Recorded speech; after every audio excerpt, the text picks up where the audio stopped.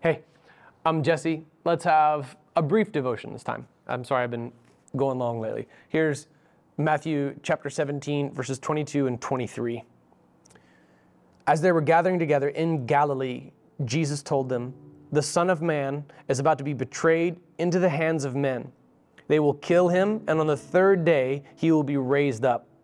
And they were deeply distressed. Okay, we saw Jesus tell them about this earlier on. We saw this in Matthew chapter 16 in verses 21 through 23. It's what led to the whole exchange where Jesus tells Peter, "Get behind me, Satan," because he tells them what's coming. He began to tell them what was coming. Do you remember when Jesus was eating and drinking with his disciples and they said, he's a glutton and a drunkard, and then Jesus tells them, like, look, don't, the time will coming for them to fast. Like they were asked, like, why don't your disciples fast like John the Baptist fast, or like the Pharisees fast? And Jesus is like, there's a time coming for them to fast, but it's not while the groomsmen are hanging out with the groom before the wedding. Let them feast together and enjoy fellowship, because the groom is going to be taken away from them.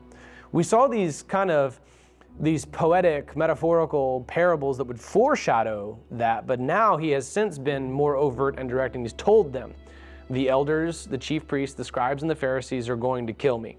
Now in this text, verses 22 and 23, he's added detail. He's added more about the fact that he's going to be betrayed into the hands of men. Okay, so we already knew if the disciples were paying attention, which, by the way, as we know later on in the gospel narratives, that they either weren't paying attention or they've forgotten. If we're paying attention, we know that he's going to be killed by the elders, the scribes, the Pharisees, the teachers of the law. But now he uses the word betrayed. He's going to be betrayed into the hands of men. So this adds something that wasn't there before. They will kill him, and on the third day he will be raised up. Now, verse 23 is pretty overt. Remember again, verse 23, as we continue in the gospel, when you see the disciples and the Pharisees, you see the disciples just utterly aghast. Everybody's lost. Like, I have no idea what's happening. Nobody told me this would happen. Like, Jesus had overtly multiple times told them exactly what would take place. He reminds them of this reminder after the resurrection. Don't you remember? I told you that the Son of Man must be betrayed into the hands of men. He would be killed, and then 3 days later would rise again. How much of the Word of God have we forgotten? How many of His promises have we already forgotten? Have you taken a moment to run a catalog, all right, an inventory of answered prayers, of miracles on your behalf? All right, God saved my life with a surgery just last year and paid for it all, okay? Like, sometimes I forget that and I feel badly about that. You know, the Redemption Church has experienced miracle after miracle and how God has done this. He's doing another one now in our building campaign. All right, it's really amazing to behold. JCM, likewise, has had incredible gifts come in that were just miraculous, that enabled us to remain in ministry. It's really cool to behold, and sometimes I can take those for granted and just keep moving right on to the next thing. Take a moment to look back on everything that God has said that He would do, because we can forget. The disciples forgot this critical piece of information. Like, just imagine how easily you and I can forget, likewise, ways in which God has come through for us. This was a reminder.